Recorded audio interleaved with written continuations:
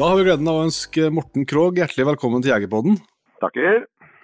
Artig at du ville være med oss. Morten jo også da sjef for Jakttida, og som har vært gjort det mulig for oss å få til denne årets jakthistoriekonkurransen. Og det skal vi komme litt mer tilbake til, men Morten, vi må starte med å få høre litt mer om deg. Ja, jeg heter Morten Krogh da, og leder for Jakttida-kjeden i Norge. 45 år. 45 somre, får jeg si. Følte 45 år i sommer. Ja. Bor for Norges del, så får jeg si i nærheten av Lillestrøm. Har 2 barn, 2 jenter på 18 og 20. Så sånn sett så var jeg raskt ute, vil noen si. Og så er jeg til og med gift med barnemora fra 2002, og hun fra Trøndelag. Oi, så det liker jo dere, Kara, fra Fosen. Ja, det så der. Da bør det være håp for avkomma. Ja, du vil jo mene det. Jeg håper de har masse østlandsblod i seg. Neida, det går da bra. Nei, så jeg har jo vært mye på Ørlandet og sånt opp gjennom tida i forhold til, skal ikke begynne å snakke om jakten en gang kanskje, men i hvert fall, der er det både mye gås og mye rådyr, så det har vært mye hantering oppå der. Det skjønner jeg.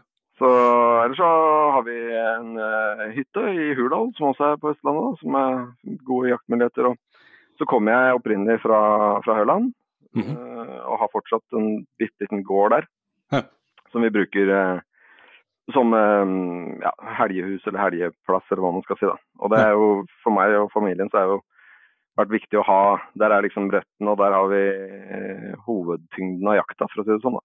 Var det oppveksten der også som gjorde at du fikk interesse for jakt og vilt og den biten der? Det helt riktig. Det var det. Jeg kommer fra en litt større gård, da, som nabogård der, som alle forfedrene, så vidt jeg har kommet tilbake i kirkebøkene, har studert det. Neida. Men i hvert fall langt tilbake i tid så det jegere og skogbrukere og bønder, får jeg si, som har preget oppveksten. Det har liksom ikke gått i så mye annet enn jakt og etter hvert skyting da. Sånn sett da. Så ungdomstida så var det jo selvfølgelig allerede mye jakt, men det er ikke så mye annet enn jaktmotor og løpe bortover. Jeg gjorde for så vidt alt av det, men jeg var veldig opptatt av idrett da. Skulle ikke tro det i dag kanskje, men jeg var opptatt av idrett i ungdomstida, så gikk idrettslinja og forsvaret, og så begynte jeg jo egentlig rett i bransjen etter forsvaret. Ja. Så ble jeg preget av spesielt bestefaren min og faren min. Mest faren min på skyting kanskje, og bestefaren på jakt da. Så selv om begge to var ivrige jegere. Så det fikk det inn med morsmelka, egentlig. Sånn.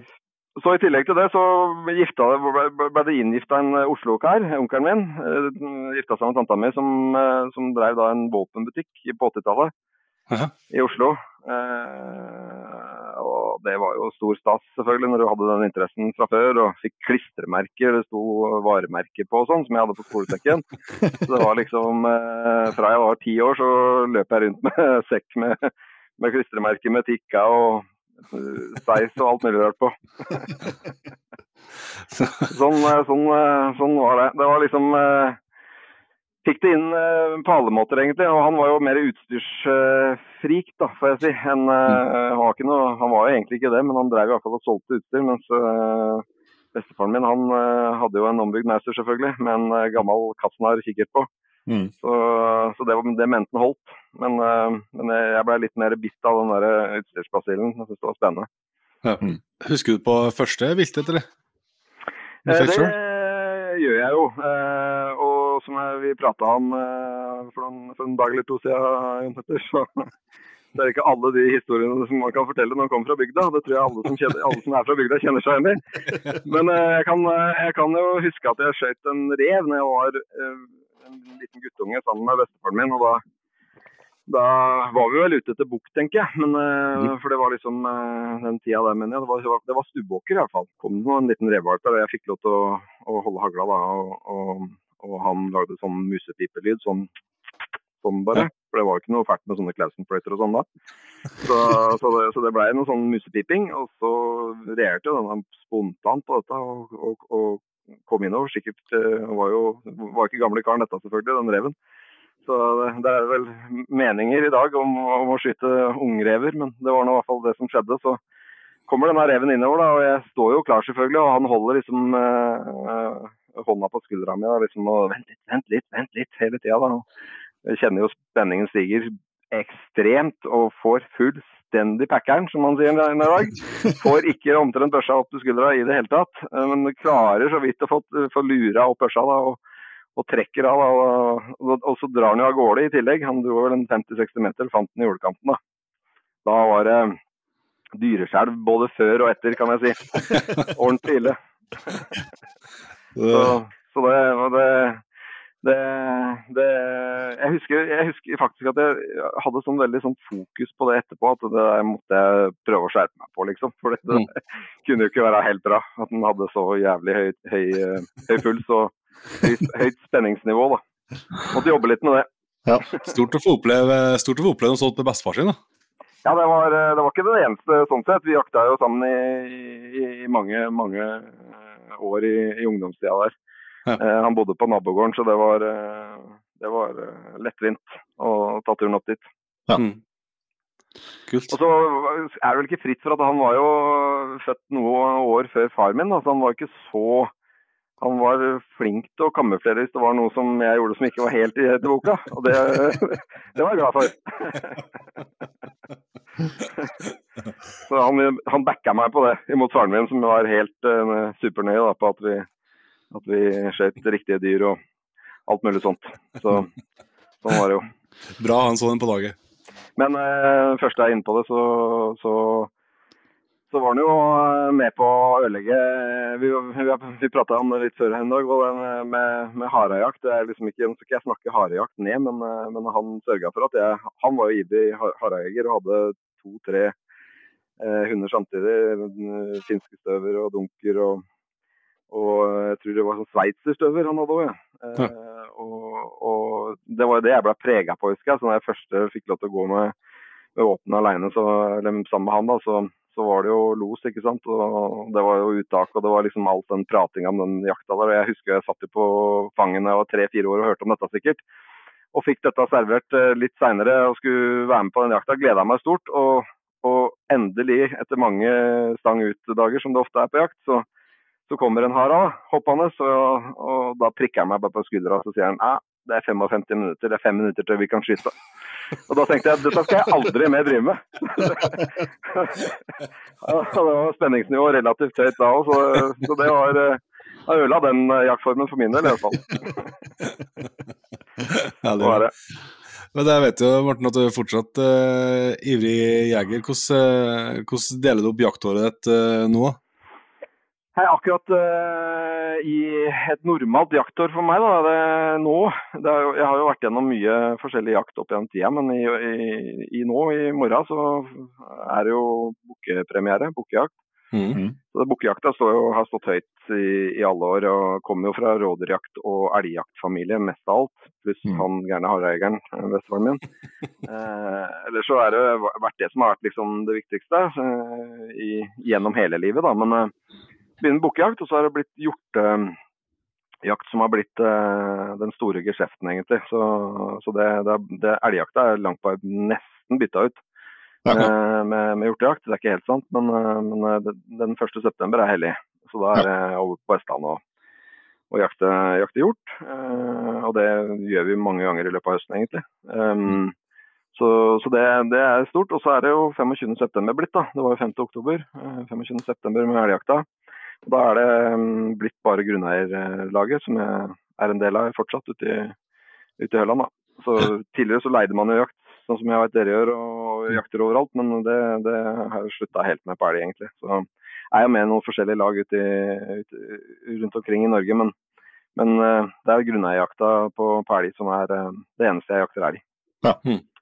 Så er det jo som sagt rådyrjakt med hund, og hjortejakt med hund, og brøljakt på hjort, Og så det blitt en del sånne drivjaktturer opp gjennom tida, da. Og det spørs det vel om det blir noe av i år, i og med at det har vært så mye annen virustrafikk. Men Polen, Tyskland, Tsjekkia på drivjakt da, med sånne store drev da, som på gris, som jeg synes veldig actionfylt og spennende. Så det vel sånn det har blitt nå, men det har jo vært mye annen jakt opp gjennom også, da, altså sånn innimellom, som jeg har fordypet meg i periodevis. Jeg hadde noen år med Gordon-settere i tillegg til andre hunder. Da var det som var pri, 10. sept liksom, på skogsfuglejakt. Aldri vært noe superivrig på rype. Vi hadde noen år fra jeg var 16 til jeg var 20 i Budalen faktisk, oppe i Sør-Trøndelag, som vi jaktet rype. Det var også sånn familietur da, med hele herreklubben i familien. Så det var rypejakta mi, men det har ikke vært noe sånn stor sak for meg med rype, men skogsfugl med settere, det har vært spennende, synes jeg. Hvordan ser det ut i hundegården nå? Det ikke noen settere der nå, eller? Nei, det tomt nå, gitt. Ja. Har en skranten elgen et sted, altså, som begynner å bli opp i åra, som jeg har delt sammen med en kompis i mange år, og så det blitt tilbake til røttene, får jeg si da. Nesten røttene i hvert fall, det kortbeint. Jeg har 2 dachser i stallen for øyeblikket. En liten tasseladd på 4 måneder, og en 7-åring. Så det stas. Så det var jakter da hjort og rådyr da, med dachs, synes jeg veldig spennende. Det jo dachs, så det jager jo ikke bare det, men skulle ønske det gjorde det, men det gjør ikke det. Det blir los. Det blir lyd. Så jeg har hatt kanskje flest drevere, sånn sett, men det var noen andre i familien som skulle ha noe å si, og da ble det sånn for vår del, at man synes det var mer stas med dachs enn med drever da. Så sånn det akkurat nå. Ellers så har det vært innom finsk spets, kjøpte etter Komfen. Så det hadde jeg i ungdomstida faktisk. Så jeg jaktet litt skogsfugl med det også da. Men det var rådyrjakta som tok litt overhånd der, så vi hadde jo flere hunder samtidig, så det var jo drever og finsk spets og elghund selvfølgelig. Elghunder. Mest av alt norsk, får jeg si. Det å banne i kjerka med dere karer, men det var i hvert fall det var. Ja. Det kan funke, det også. Jeg hadde en sånn dachs når jeg vokste opp faktisk, en 3-årig dachs da, som vi brukte jo det mest som hihund den gangen. Det var brukte den ikke på rådyr noe særlig i det hele tatt, men det har vært mye forskjellige hunder, ja. Tøft. Så det jo sånn da, Morten, at vi blir jo ikke helt dus på folk før vi har fått vite hva som i våpenskapet. Hva det du har med deg ut på jakt? Jeg prøver faktisk ikke å overha så veldig mye våpen. Det skulle du kanskje tro noe annet, men jeg har rensket garderoben relativt heftig mange ganger. Ja, også fordi jeg kjenner at våpenet ikke tar i løpet av høsten. De gidder jeg på en måte ikke å ha. Jeg samler ikke på det på sånt vis. Selvfølgelig så har jeg jo jentene som trenger våpen det også, men det ikke noe sånn voldsomt. Så jeg har to Sakor, Sako 85, som en karbon og en med GR-stokk på. Den nye Hunter Light-stokken, de bruker jeg mye, spesielt den karbonrifla blir mye mer, for den så lett. Til hundejakta så det stort sett den jeg ofte stammer meg da. Så har jeg, i likhet med veldig mange andre nordmenn, en blaser her også da, med flere piper til og flere kikker til. Jeg føler jeg bruker alle de 3 riflene så de fortjener å stå der, for å si det sånn. Og så det jo noe haglejakt for min del, så der har jeg 2 forskjellige beretter. Den ene beretten faktisk fra 86, arvann etter bestefaren min etter hvert da. Han kjøpte seg, vi var jo litt innom det, men han var jo ikke så opptatt av utstyr, men han ble jo påtvunget seg børse i 86 fra Remington pumpa si til den beretten, og da arvet jeg den da han døde da på 90-tallet. Så den har jeg faktisk holdt i hevd og byttet litt stokk på noe sånt, og pusset den sånn veldig fin å se på egentlig da. Så veldig fint stokk på nå, ja. Tøft. Så den er glad i, så den bruker jeg ofte på jakt, kan du si. Med hagle så er det ofte den jeg har med da. Ja, men da er vi innstilt på. Men hvordan gjør du valget? En ting av hundejakta, at du vil ha en karbon som er lett, da, men det er liksom, jeg har jo ett våpen å velge i, så jeg har liksom ikke, men når du åpner våpenskapet morgenen og kikker inn her, altså eller er det? Nei, det er faktisk ganske spesifikt, altså. Ja. Jeg vet hva jeg skal bruke før, jeg ser aldri på det. Det blir er det hundejakt, så er det 99,9% sikkert at det blir den Sako Carbon-rifla, som er kortene i 3,8 da, så det er jo ikke noe morsom på kaliberfronten, vil mange mene. Så også med forskjellige dempere på da, men jeg har brukt veldig mye det Optima-systemet til Latex da. Du kan bytte raskt med sånn kvartgjenger, så du raskt kan bytte demper da. Så og der har jeg hele settet, sånn sett, når det gjelder dempere, så der kan jeg bytte på den rifla hvis jeg skulle sitte på post, sånn sett, så kan jeg jo sette på en annen demper. Sjekke selvfølgelig hvordan de går, de forskjellige demperne da. Jeg har hatt litt flaks med den ene saken, så den går veldig likt. Så nei, så tilbake til det du spurte om. Det blir, så jeg napper med meg den børsa jeg mener jeg trenger til den type jakt som jeg skal på da. Ja. Blaseren er jo ofte med til Tyskland og Polen og Tsjekkia og sånn. Og den med GRS-stokk på er jo bukkerifla det da, til rådyrjakta. Det er jo også betent sikkert, men bøjakt for eksempel. På hjort, det må til for å få skutt en del hjort, så man ofte sitter litt på bøn, og da er jo det rifle som, og den er liksom litt lengre pipe på da. Ja, skjønner. Kaliber er den, ja? Nei, jeg har noen ekstra piper til blaseren, men ellers er det 308 altså. Ja. Så jeg har vært hele runden, jeg har jobbet i bransjen siden 90-tallet, så jeg tror jeg har hatt det meste av kaliber, men det har endt på veldig kjedelige greier. Jeg har en pipe i 300 vindmag til blaseren, som jeg faktisk bruker en god del på drivjakt, og hvis jeg skal en og annen gang til Afrika, så blir det det. Så det er ikke så ofte jeg er i Afrika, men jeg har vært der noen turer. Og da er det greit å ha litt mer punch, synes jeg da. Jeg tror det er mange som kjenner seg igjen i at 308 er en bra plass å lande her. Jeg tror det har blitt litt sånn, altså.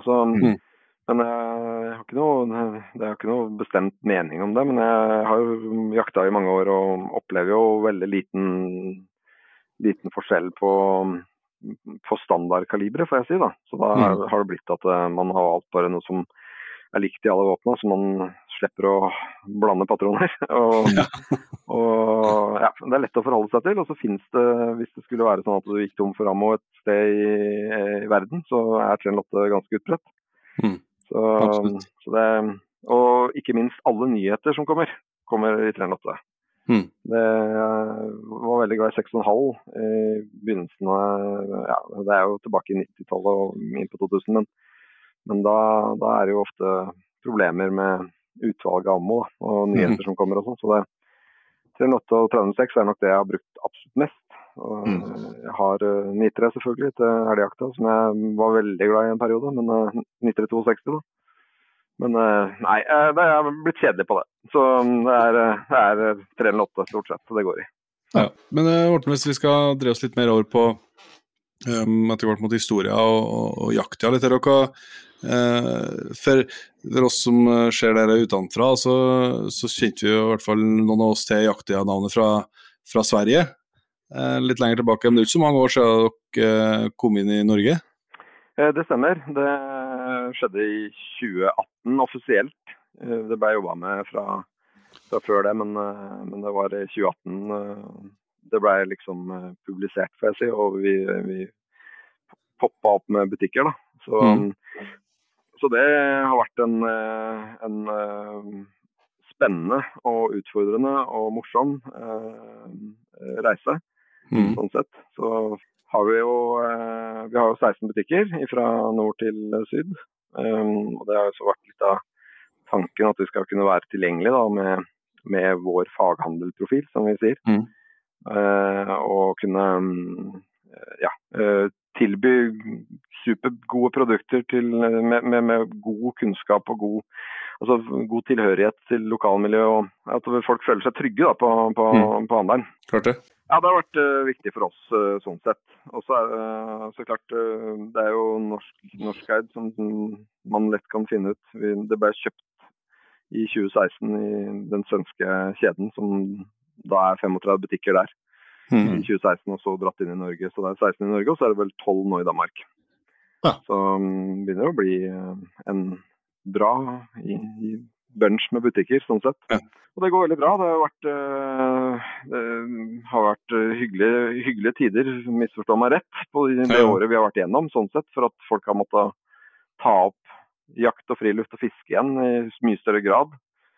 Måtte være mer hjemme, selvfølgelig. Da. Og da det jo sånne ting man ofte lander på igjen, som man har hatt tidligere. Så det har vært helt supert sånn sett for oss den tida som har vært nå, altså. Men du blir jo ikke bare sjef i jakta sånn over natta. Du har jo så at du har vært i bransjen siden 90-tallet. Hvordan har reisen din vært i jaktbransjen, for oss som litt sånn, synes det spennende med jaktbransjen?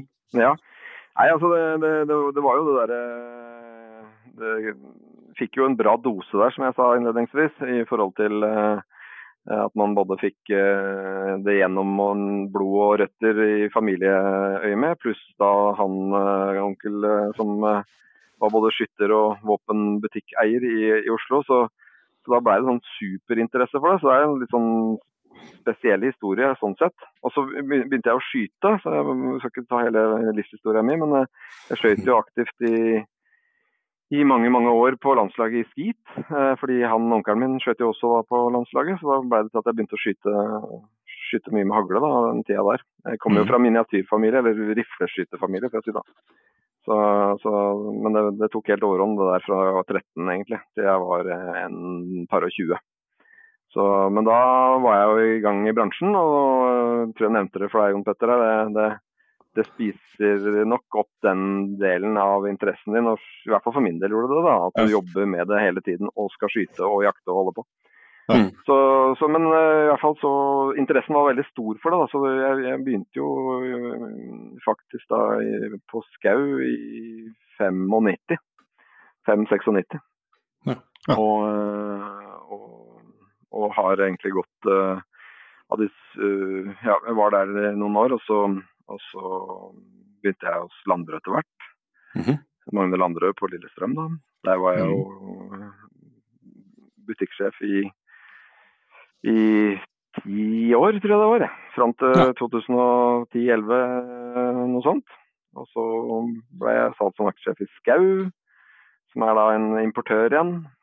Så var jeg der i noen år, og så ble det jo da jakta i 2017, for jeg sier det 2017 da. Så det har vært mange år på samme sted, men det har vært veldig sånn bransjemessig da. Så det har trivdes der, og det blir jo liksom blir kjent med mye bra folk. Det mye bra folk i bransjen. Den jo omsetningsmessig, så kan man si at våpenbransjen blir ofte trekt fram sammen med andre stygge ting, som en stor omsetningsbransje, men den egentlig liten sånn, ja, du har fort oversikt over de som jobber i bransjen. Ja, klart det. Ja, når du har vært med så mange år som deg, Morten, så du holder på å kjenne mye folk, og mange kjenner deg også. Det stemmer nok, ja. Og det jo litt sånn i Europa og i verden for øvrig, for jeg si. Så det jo sånn at i Norge så bytter man jo fra Norma til Skau til og så videre, ikke sant? Og sånn det jo ellers også, fra Seis til Sauer til Blaser til. Så det jo ofte de samme folka som du har sittet og forhandlet med om optikk, de plutselig da på rifle året etterpå. Sånn det jo, men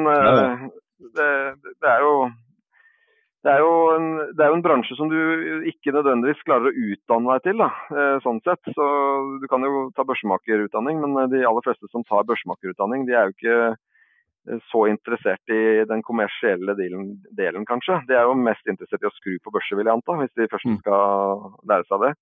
Så man må på en måte gå opp en slags løype, og det det de fleste har gjort. Og man har jobbet i en butikk kanskje, og så og så har det utviklet seg, og så blir man hos en grossist, og så, ja, sånn det jo. Så, det er en fin bransje. Mye hyggelig med folk. Og det virker jo som det har skjedd mye siste årene, blant annet dere har kommet inn, og så har det jo vært litt endringer i bransjen også. Det har det helt klart vært, og det tenker jeg på godt og vondt for så vidt, men så lenge man bevarer våpenbutikken i Norge står for med høy kompetanse, vil jeg jo si ofte det og ikke liksom blir helt sterilt og kjedelig, så tenker jeg det er positivt at man får inn litt klare linjer på hvordan man gjør ting da. Og så er det klart en gruppe på 60 butikker lærer jo mye av hverandre og får til ting sammen på en helt annen måte enn en enkeltstående butikk kan få til da. Tenker vi da. Klart det. Nei, men det er interessant, men vi må vel begynne å komme oss over litt til høydepunktet her, som er jakthistorien, og vi er jo veldig glad for først og fremst for at jakta ville være med på her, så at vi fikk det opp å stå, og fikk prøvd årets jakthistorie, og det har vært bra tilfang av historier, ikke en enkel jobb å finne finalister, men vi har jo klart å sile ned det til slutt, etter litt frem og tilbake, og litt sånn arm bak mellom meg og Inge. Jeg klarte å sile ned til seks finalister, og dem har vi jo pratet med og spilt inn historiene i lag med dem, så de skal få høre ganske snart her da, men hvordan forhold har du, Morten, til å dele jakthistorie? Ja, det synes jeg er veldig positivt at man håper sagt setter det på agendaen.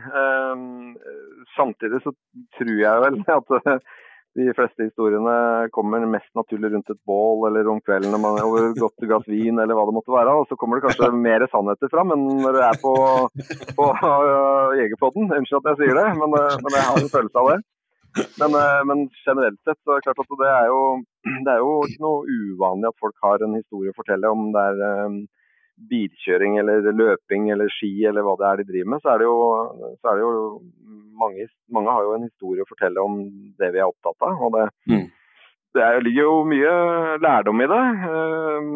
Uansett om historien er useriøs eller seriøs eller morsom eller hva den er, så er det jo alltid noe å lære. Det er som regel, det ender jo med et eller annet, som det er hell eller uhell. Og det lærer man jo av, og får et slags fellesskap til det å fortelle historier til hverandre. Da. Det tenker jeg må være positivt for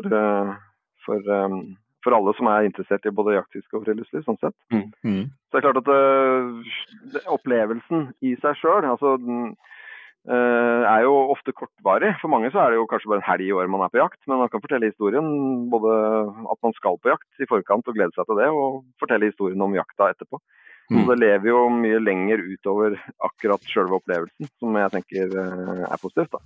Ja, så tror jeg det er en sånn, det er også høyst sannsynlig satt jo de første som kloret seg fast i landet her for å jakte og livnære seg av det og fortelle historiene om jakta seg mellom dem, så det er jo en sånn tradisjonsrekke her som er utrolig artig å både se tilbake på, men det er viktig at vi heller i hevd, altså at det som sosiale medier har kommet utrolig mye bra, men at ikke det bare blir et bilde på Instagram, liksom, at vi har et forhold til det aller helst rundt et leirbål eller rundt i jakthøtta på kvelden, men at vi har den tradisjonen med oss. Det er helt riktig. Det tenker jeg må jo ta meg i det selv noen ganger også. Nå er ikke jeg sånn superivrig på sosiale medier, men litt på Instagram kanskje. Og det har jo en tendens til å bli et eller annet bilde av et resultat du har fått, og det sier jo ikke halve historien engang. Og er egentlig det er ikke sikkert det er positivt for de som ikke er så interessert i jakt som oss, da, at man legger ut sånne ting. Men derfor viktigere å få fortalt hele bakgrunnshistorien. Så det tenker jeg er veldig positivt. Selv om det sikkert blir filtrert noe i forhold til hva det kanskje Men det kan hende kanskje det er mer riktig sannhet som kommer fram sånn når det er litt ordentlige former. Det kan hende det er overdrevet litt når man sitter og forteller over et glass vin på kvelden. Vi får se. Men jeg tror vi kjører i gang, og så ønsker vi velkommen til den første finalisten som heter for Torsten Rolstad, som skal ta oss med på elgjakt i Elverum. Da har vi fått med oss en ny kar I studio som har gått videre til finalen og har en jakthistorie å dele med oss. Jeg sier bare vær så god. Datoen 27. september 2020, og vi befinner oss I Nordre Elverum. Et jaktlag begynner å kjenne på frustrasjon etter 3 dager uten en eneste felling og knapt noen synsobservasjoner til elg. Ikke det at det kun fellingene som teller, men alle forberedelser som gjort gjennom hele våren og sommeren virker noe bortkastet, da man sitter på post I hard nordavind og regn som kjennes ut som stikkende nåler mot kalde kinn. Det var dags for å prøve seg på et drev med bannehunden Birk, og jeg melder raskt min interesse for å være hundefører. Birk og jeg har lykkes før med både å jage elg på posta og smøge oss inn på flere dyr året før, men det har aldri vært riktig dyr, og vi har aldri helt klaffet som en selvstendig ekvipasje. Postene tar plass, og Birk og jeg begynner å gå.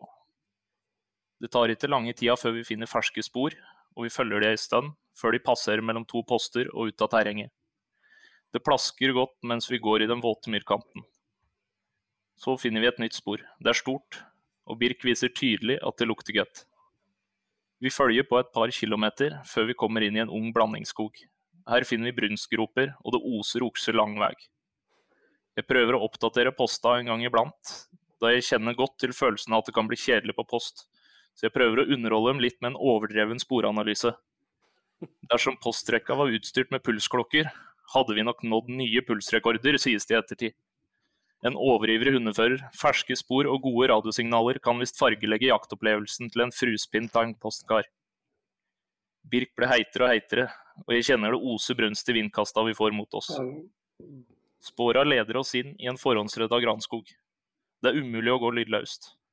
Jeg fokuserer på å plassere de nyinnsmørte støvlene mellom kvisten. Plutselig stopper Birk opp. Han minner mest om Pluto I en Donald-film. Jeg retter blikket oppover, og der står han. Fjøloksen som streifer gjennom kameraet en gang tidligere I sesongen. Jeg griper tak I blaseren som sitter fast I våpensekken, men det alt for tett, og jeg får ingen skuddsjanse før oksen aner nærheten av en blykule I kaliber 6,5. Oksen setter fart, og jeg ser krona fly gjennom skogen så kvisten spruter. Birk gjør et par byks I båndet, han skjønte at jeg var for sein. Jeg melder om en hønnkjelke over radioen før jeg setter I marsj med Birk foran meg. Oksen slår en liten runde I terrenget og vi følger på. Den skjønner hvor posta sitter hen, da den gjør sånne småstikk ut mot postlinja før han setter strake veien vekk fra postene. Vi følger på I 12-13 kilometer, med en gjennomsnittsfart på 4,5 kilometer I timen I det ulendte terrenget. Et løfte til seg selv om å gå sakte blir fort glemt, da både hund og fører har sett en fin krone frem av seg. Vi blir etter hvert nødt til å gi oss, da spåra krysser en liten elv. Og brått kommer det en beskjed. 2 av postkara har sett en okse, men den hadde bare 5 dager. Fjøloksen min ble brått gjort narr av. Den yngste på laget ble fort erta litt for å være overivrig og se syner. Men jeg visste hva jeg hadde sett.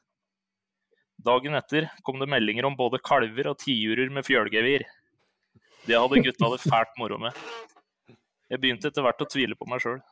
Kvelden ble også brukt til litt erting, spesielt etter middagen og et par drammer. Nok en dag kommer I gang, og morgenskiftet blir unnagjort med resultatet I en piggokse. Endelig glad for det. Vi forflytter oss tilbake dit jeg gikk med bannhund, og jeg setter meg på post på Are sida av elva der Birk og jeg mistet oksen. Drevet begynner, og det blir skutt nok en piggokse etter 10 minutter. Drevet gjøres ferdig uten flere dyr I teigen, og det tar ikke mange sekunder før fetteren min melder at jeg bare kan lokke fram den fjøloksen min, som jeg så for et par dager siden, etterfulgt av en solid latter. De andre setter kursen mot setra for middag og slakting. Jeg blir igjen for å lokke. Så jeg sitter rolig en stund for å få postkara ut fra teigen før jeg begynner. 20 minutter lokking uten respons, og jeg begynner å traske sakte tilbake mot bil. Mørket nærmer seg, og jeg innser litt at jeg nok så syner. Men plutselig får jeg svar, og svaret kommer tett. Jeg legger meg ned ved siden av en stubbe, og ser mot en liten gruppe. Jeg hører kvisten sprake, og pulsen stiger betraktelig. Og der kommer han. Fjøloksen jeg har gått etter med Birk. Han løper inn på 100 meter, så 80, før jeg får stopp på han på 60 meter. En velvoksen bjørk dekker bogen, og jeg skrur zoomen på maks for å telle tagger. Grensa på minimum 10 tagger oppfylles, da jeg så minst 6 tagger på ene sida. Tommeren spenner opp blaseren. Pusten trekkes sakte, blikket skjerpes, og det føles ut som verden stopper. Alle sansene alltid har trent på å skal avgjøre det her. Jeg må være rask med å skyte før den blir borte i en liten dal framfor meg. Da vil jeg ikke se den før han kommer opp på 10 meter. Jeg gir et forsiktig okk. Den nervøse lyden minner nok mest om en kalv som skriker etter mora si. I en brøkdel av et sekund etter okket tar oksen et par steg fram og vrir seg med breisida til. Før jeg rekker å tenke, drar fingeren i avtrekkeren, og kikkerten dekkes av stikkflammen som forlater det 43 cm korte løpet. Oksen setter fart og blir borte før det braker. Jeg ringer til gutta på Sætra og sier jeg har skutt på en okse, og de spør om han var stor nok, men det husker jeg plutselig ikke. Jeg får beskjed om å gå fram og se om den ligger, og med en nervøs og vibrerende stemme ber jeg dem om å holde linja. Plutselig enser jeg et gevir bak ei tue. Jeg løper bortover og hopper nærmest som ei gaselle over vindfall og kvisthauger. Jeg finner oksen og begynner å telle. 1, 2, 3, 4, 5, 6, 7, 8, 9, 10, 11, 12 og 13. Oksen Birk og jeg så var virkelig. Mannskapet fra Sætra kommer opp for å hjelpe til med å dra ut elgen. Gleden av å lykkes er alltid størst, da man får dele den med sine beste jaktkamerater. Praten flyter lett, og morsomme kommentarer står på løpende bånd. Følelsen av å gjennomføre en human og god felling var god. Men like god var følelsen av å bevise at Birk og jeg ikke så syner et par dager før. Vi fant storoksen, men ble lurt. Men den som ler sist, den ler best. Tusen takk for en fantastisk historie, og for at du ble med oss i finalen, og lykke til, Tosten. Tusen hjertelig takk. Takk for at jeg fikk være med. Yes, gutter, det var også Torstein Rolstad. Han fikk tak i storoksen til slutt, han gitt. Det gjorde han. Ja, det gjorde det. Selv om det var helt resten av jaktlaget nesten ikke hadde trodde han så syner, så fikk han lagt ned fasiten til slutt. Det kjennes så godt det, selvsagt. Absolutt. Ja, det var en fin historie. Veldig bra historie, det. Så er det en sånn balansegang, altså han forteller jo på en god måte, og sånn, men det er en sånn balansegang som jeg også må ta meg selv noen ganger med at altså det er en sånn hårfint balansegang, men det skal jo være god stemning og lettbeint og litt tulling og skittprat i jaktlaget, det er kjempeviktig, men så er det viktig å vite hvor grensa går an nå, så at det ikke tipper over grensa, så at det ikke blir artig for den som er på andre enden av køddinga. Det er helt riktig. Snakker du av egen erfaring nå? Oh yes. Jeg ventet på en historie fra deg nå, men... Ja, det får ikke spare, men det er mer at jeg ofte kan være veldig glad i å ha litt, jeg bruker å si at den har ikke artigere enn heldet på andre. Så at det var jeg likte veldig godt det der sluttet der med 1, 2, 3, 4, 5, 6, 7, 8, 9 med at han teller opp der, fordi vi hadde en fæl jeger ute i Høland en gang som gjorde akkurat det der, og han kalte på radioen. Det var ikke samme historien for så vidt, men det var okse på kvota og det smalt, og han kaller opp på radioen, og så teller han til 8, rolig og fint på radioen. 1, 2, 3, 4, 5, 6, 7, 8, ikke sant? Og det var på ene siden, avsluttende. Så det var stor stas. Ja, det er fint. Men Jon Inge, skal vi sette over til finalist 2 med en gang, da? Finalist 2, Ståle Skjævestad. Yes. Da har vi fått med oss en kar som heter Ståle, som også er en av finalistene og har en jakthistorie til oss. Du får bare kjøre i gang, Ståle. Jo, takk for det.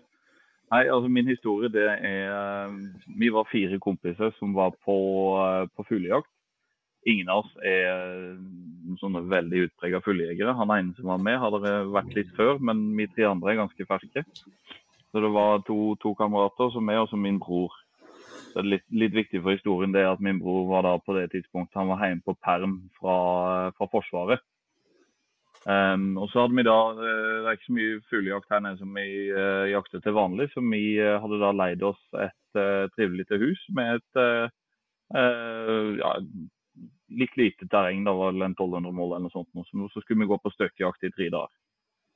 Og så hadde vi da kommet fram ganske tidlig på første dagen, og gikk, og ble ikke noe med den dagen. Og så andre dagen så hadde vi vel et par bomskudd i løpet av dagen, men det var vel aldri noen andre enn den som skjøt som så fuglen, så hvor mye fugl det egentlig var, det var litt usikkert. Og så var det vel godt ut på ettermiddagen, og da hadde vi jo gått siden sola sto opp. Og så hadde vi en pause nede ved litt av innsjø. Så vi satt liksom på en litt av fjellhylle på den innsjøen, eller ved den innsjøen, og slappet av. Og så plutselig så får vi øye på liksom sånn lengre henne, at der kommer en liten flokk med noe gjess. Og så begynner en da litt sånn forsiktig og litt ivrig, liksom gås. Og så fikk vi da etter hvert liksom komme oss opp sånn halvveis i knestående eller stående på huk og monterte haglene i skuldra. Og så kom de nærmere og nærmere de gjesser. De hadde retning rett over oss, men ble vel kanskje litt avstandsblinde etter å ha gått hele dagen uten å lykkes på noe som helst måte. Så når de kom og var ganske rett over oss, så ble det jo da å starte skytinga, og da var det 2 over-underhagler, en halvautomat og en pumpehagle, så det smalt ganske mye. Men midt oppi det her da, så det han yngste mann, bror min, som på perm hjemme fra militæret. Det jo han som har halvautomathagler, så det gikk jo som det måtte gå, og han fikk jo forkiling. Men det som var så bra var jo at han da ropte klikk og heisa ned i lyngen for å prøve å ha ren muskelminne. Så alle vi 3 har vært i forsvaret, vi andre også, så vi lo godt. Det ble ikke noe gås, men vi lo godt. Jeg vil tro jeg har fått hørt igjen det senere også. Ja, det stort sett hver gang. Hver gang det klikker, eller vi ser en gås. Ja. Veldig bra, tusen takk Ståle. Jo, bare hyggelig. Det var jo dramatiske tilstander i en periode her da, når han gikk i dekning, broren gitt. Ja. Fordel og ulempe å ta med seg forsvarets menn på tur. Ja. Det var altså Ståle Skjævestad da. Det var flaks at han fikk med seg han som gikk i dekning, så at historien fikk leve videre. Ja, det sier jo litt om drillen til Forsvaret. Altså, du kan si mye gærent jeg har vært i Forsvaret, og det blir sittende godt i ryggmargen, altså sånne ting som man lærer der. Han begynte jo med gås. Det kunne jo vært gass. Da kunne han ha gjort helt andre ting. Det noe så. De sikkert hverken førstene eller sistene som med stolke holder avstand ut til gås, for det har vi gjort flere ganger, Petter. Det har vi prøvd. Ja. Jeg tror det faktisk noe av hovedårsaken til man opplever jo mange som sier at gås så hardskutt, og jeg tror at den farta og den størrelsen der på det viltet gjør at du stadig misbedømmer, og så det ofte over en horisont som ikke har noen referansepunkter. Det flatt, og da jeg nevnte jo det i stedet med Ørlandet, og der det flatt på Ørlandet, ja. Så, men det mye gås, og det fortsatt å bomme på avstand. Altså. Helt klart. Så jeg vet ikke om jeg skal fortelle noen historier rundt akkurat det der med klikk, men jeg kommer til å tenke på en kar som var veldig opptatt av å trene gårdomsetteren sin til å sitte, og når du driver med det når du har en setter, så sier jo det helt ifra han begynner å komme inn i familien, så det jo sitt hele tiden, ikke sant? Og rope på han hele tiden at han skal sitte, da, for det jo kanskje noe av det viktigste du får inn, at han sitter når det oppflukt på fugl. Og Karen bor i Oslo, så gikk han med denne bikkja i bånd stadig vekk da, rundt omkring i Oslo og trente på sitt, ikke sant? Og så var han en dag i Frognerparken, og så tittet han det jo mett av fugl, så letter det et helt flak med sånne kebabdyr, sånne bydyr, som letter rett foran der. Han belger ut, sitt, skriker han, ikke sant? Problemet var at han hadde ikke med seg bikkja. Så det var et par stykker som tittet litt sånn småskrått på karen der. Lurer på om han var sånn passelig ustabil. Roper på duen at han skal sitte. Jeg har en historie med klikk fra Polen, og Morten, men ikke sikkert du vil jeg skal ta den. Den kan du hoppe over. Ja, vi selger ikke det varemerket, så det ingen fare. Vi tar den senere. Ja, vi går videre til finalist 3. Vi Eskil Digre, som har en håpløs kamp mot tiuren. Da har vi fått med oss Eskil inn i studio, og du en av finalistene i jakthistoriekonkurransen. Så da har du en jakthistorie til oss. Ja, den kalles håpløse kampen mot tiuren. En varm høstdag i 2019 så sitter 2 fuglejegere i en svart Hilux. Det meg og den Philip. På vei sørover fra Trøndelag stiger spenninga og forhåpningene. Endelig storslagne jaktterrenget åpent for jakt igjen, etter 10-15 år med jakttørke. I de dype skoger hvor tiuren konge og alt annet blekner i dens magiske skygge. Hvert år har vi snakket om dette terrenget. Et tema jevnt og trutt har blitt tatt opp. Vi har drømt oss bort i situasjoner av felling av tiur, og i morgen skal det skje. Endelig er vi her, og nå skal det bli realitet av drømmene. Vi står opp grytidlig påfølgende dag.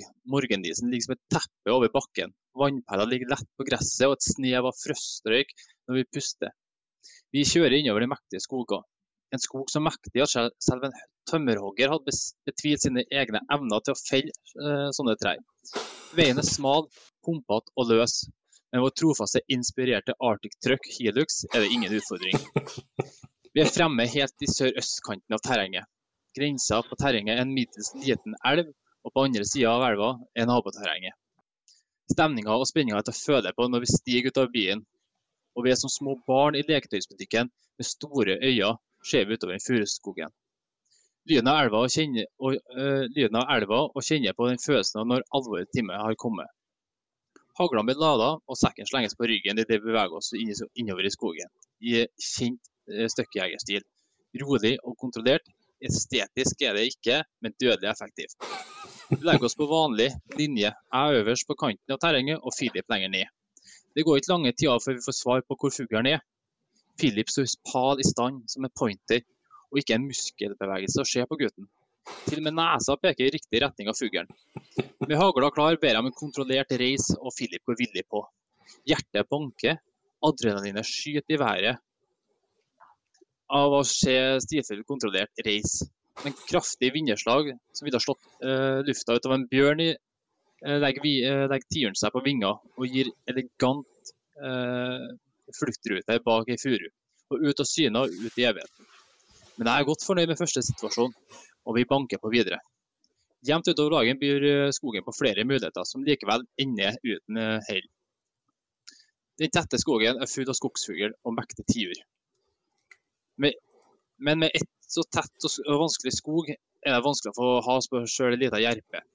Håpet om å få tiuren forsvinner sakte med hver situasjon som ikke ender med fall, og vi kjenner at desperasjon kommer krypende sakte innover oss. Dagen går, og situasjonen ender snart på tradisjonsvis uten felling. Siste mulighet for dagen. En tiur av kaliber trøndertiur sitt magisk i et tre og speider utover herredømmet sitt. Brystkassa er skyvd ut, strak nakke og svarte øyne. Et bilde som hadde vunnet enhver bildekonkurranse i TV2 sin værmeldingstema. Jeg sender Philip lenger fram for større skuddmulighet. Han smyger seg ned bakken og forsvinner i skjul. Han ligger bakhold som en løve venter på sitt bytte. Jeg bruker min begrenset erfaring av å etterligne en smygende huskatt og starte anmarsj mot målet. 60 meter blir til 50 meter. Skal jeg skyte? Nei, jeg må nærmere. Lydløs og elegant danser meg fremover. Sangen av skogen gir meg rytme til å spise meter på meter lydløst, men til hvilken nytte? Ingen kan overliste dette storartede vesenet, selv ikke min dødelige elegante dans klarer å utføre sansene til skogens konge junior. Tiuren legger seg elegant på vingene og seiler nedover kanten i en fart som bare en Formel 1-bil kan matche. Tiur, roper jeg, i håp om at skjærende dødshyl skal vekke løven nede i lia. Sekundene går, men ingen skudd, ingen reaksjon. Sekunder føles som timer, i vente på at skudd skal avfyres. I venstre øyekrok ser jeg glimt av noe svart på bakken som forsvinner videre innover i skogen. Det er tiuren som løper, og rett bak kommer Philip. I en fart bare Usain Bolt kan hamle opp med. Hagla montert i skuldra, springer han etter, men stil bare en full sjømann kan elske. Bark og furukvist spruter bak han i det han forsvinner ut av syne. Desperasjonen har tatt overhånd, og det slår meg et sekund. Ro i oppflukt er lenger ikke et tema. Med hengende hode og knekt hagle kommer han truslene ut av skogen, og skuffelsen og fortvilelsen har tatt overhånd. Slik en overbemannet mann ser ut, slaget er tapt for denne dagen. Med laber stemning kjører vi ut av det ville, dyriske, lite gjestmilde terrenget. Er det for mektig for oss? Hvilke kaliber av en jeger må man være for å få ha som en slik majestetisk fugl? Dag 2. Siste dag før hjemreise, og i dag dagen vi må skjerpe sansene ytterligere. Tenk nytt, tenk ut av boksen. Ta i bruk uvanlige jaktmetoder. Vanlige jakt holder ikke her i disse skoger. Vi har fått ny energi og nytt mod. Slagplanen er lagt og klart å iverksettes. Heliuxen jobber seg gjennom skogveien i så stor fart, mens vi hører på Abba Skiketida. Utrolig nok har samme rytme som refrenget på humpa av veiene, og vi danser ufrivillig der vi sitter. Vi er på vei tilbake til samme plass som i går. Nå er det vår tur til å sette tiuren og skogen på sin største prøve. Vi stiger ut av bilen på samme plass. Vi regner nesten ikke å komme ut av bilen da 2 tiurer flyr over oss, og de slår seg ned på andre siden av elva, og vi tar det som et godt tegn. Dagslyset er på vei til å bryte gjennom skogens skygge, i det vi setter kursen innover i skogens mørke. Vi går med hagla halvmontert stilling, og klar til å skyte enhver bevegelse i skogen. Rolig og kontrollert spiser vi oss innover de dype skogene, og da vi minst forventer letter en tiur 5 meter foran oss. Skuddmuligheten er 100%. Tida går sakte, alt går i slow motion. Jeg har all verdens tid, adrenalinet pumper for fullt, og knærne rister. Ved lynkjapp bevegelse legger jeg hagla i skuddposisjon, sikter på ryggen til tiuren. Nå er det bare å poppe champagneflaska, ta partyhatten på, for dette skal bli mitt livs hendelse, største bragd, og festen har det bestilt tiurbrust. Med sikkerhet i min sak banker jeg til, og smellet er et faktum. Men ingenting skjer. Påfølgende skudd fyres av umiddelbart etter, og ekko av skuddet kimer i tiurens skoger. Men ingen reaksjon i å se på tiuren. Ubekymret seiler ut av syne, ut av verden. Drømmen om champagneflaska er knust, partnøtten er revet opp, og brystfila er svidd. Med blanke øyne slipper jeg meg ned på kne. Hagla i bakken og ansiktet i hendene kjenner jeg energien og håpet forsvinner. Er det sånn her livet har kommet til? Er det slik et jegerliv uten tiur fødes? Nei. Håpet skal leve videre. Tiur skal det bli. Ny taktikk trengs. Tiur er hardeskutt. Nå er det ingen nåde. Jeg lader hagla med 1276 52 grams 4 magnum ammo. En slik lading vil til og med trær bøye seg i frykt for å unngå døden. Tiur får iverksett plan drivjakt på tiur. Vi er tilbake ved biler. Desperasjonen har for alvor tatt overhånd. Philip legger en hagla i bilen og setter fart over til naboterrenget, i håp om å dri de 2 tiurene på vingene over på vårt terreng. Som en gaselle hopper han elegant over elva, smyger seg langs elvekanten oppover og ut av syne. Jeg står som en hauk og følger med på himmelen. Alle muskler er spent, klart å sky hva enn som måtte komme nærheten. Stillheten er til å føle på, og spenningen stiger. Snart skal det smelle. Fra himmelen skal det falle en svart engel, forhåpentligvis på 5 kilo pluss. Og vi vil komme seirende ut av det levende helvete på jord. Der! Nei, det er kun en liten trost. Men minuttene går, føles som evigheter. Men øynene er som en radar som skanner himmelen. Stillheten brytes av en stemme. Det var ikke noe der nord. Philip har kommet tilbake, uten los på bytte, og skuffelsen tar nok en gang overhånd. Dagens time er snart omme, og slaget er tatt. Philip setter seg i bilen og takler sorgen og ensomheten. Jeg med min siste mot og styrke samler krefter til å gå en siste tur før mørket senker seg over skogen nok en gang. Den gangen er det ikke lenger noe stilfullt, elegant eller effektiv bevegelse. Det er walk of shame, tiur edition. Tidløs har jeg gjennom skogen, uten mål, uten mening. Jeg stopper opp, og i det jeg skal snu, lander det en jerpe 10 meter foran meg. Jerpe, jegerens trøst, et hån mot meg, sendt fra skogsfugelgudene. Men jeg tar det jeg får nå. Jeg legger hagla på skuldra, sikte, trekker av. En rekyl av en annen verden slår meg som Thorsen hammer, som ment for å skremme jotnene tilbake til Jotunheim. Jeg mister fotfeste, caps, pusten og befatninga i et lite sekund. Hagla og snytskaftet så rett på timmels, og der hvor serpa satt, er det kun et ball av fjær som daler ned mot bakken. Jeg står her stum og undrer hva i svarte som har skjedd. Tanken slår meg, 52 grams 4 magnum skudd i hagla, og selvfølgelig så har begge løpene gått av samme trekk. Er det mulig? Jeg slenger hagla på ryggen, gir opp og setter kurs mot byen. Nok er nok. På vei hjemover i byen er stemningen lav. Ingen våger å si noe de første timene. Skammen er for stor, rett og slett. Men tid kan hjelpe, og nesten i kor sier vi begge. Nå blir det fuglelund. Og det har det blitt. Aldri mer skal vi begi oss ut på jakt etter tiuren uten hjelp av firebeint venn. Fantastisk. Tusen takk. Det var altså Eskil Digre med en brutal fortelling om hvor tøft det kan være å være tiurjeger. Jeg noterte meg spesielt Walk of Shame 10 edition. Det var fint. Det sterk. Og ikke, det jo ikke for meg som har en såpass brokott bakgrunn når det kommer til tiurjakt, har vel en gang før nevnt at jeg noterte meg for 48 bomskudd på tiur før den første datt. Så vet jeg akkurat hvordan det Walk of Shame føles, for å si det nå. Ja, det er god plass rundt, og så er den jo ikke, det er ikke fritt for at du alltid får skyte heller, da. Det er en luring, og det er klart tiurhistorier, det er noe med den fuglen, altså. Å ta det fra en som i utgangspunktet er firbeintjeger, får jeg si, så synes jeg det er ufattelig spennende med tiurjakt, både på den ene og andre måten, og såpass vanskelig å få resultat, og kanskje det viltet jeg har vært mest interessert i å skutt minst da, opp i den tida. Så det er ikke lett, og det endte vel ikke så veldig bra heller, så får håpe at det har hjulpet å få bikkje. Ja, forstår det. Også, det er jo ikke snarvei der. Det som du må være ut. Det er ikke noe snarvei. Nei, også for min del så er jeg jo helt sikker på at det handler om det ble jo en sånn greie inni hodet mitt, for at alt annet skogsfugler datt jo.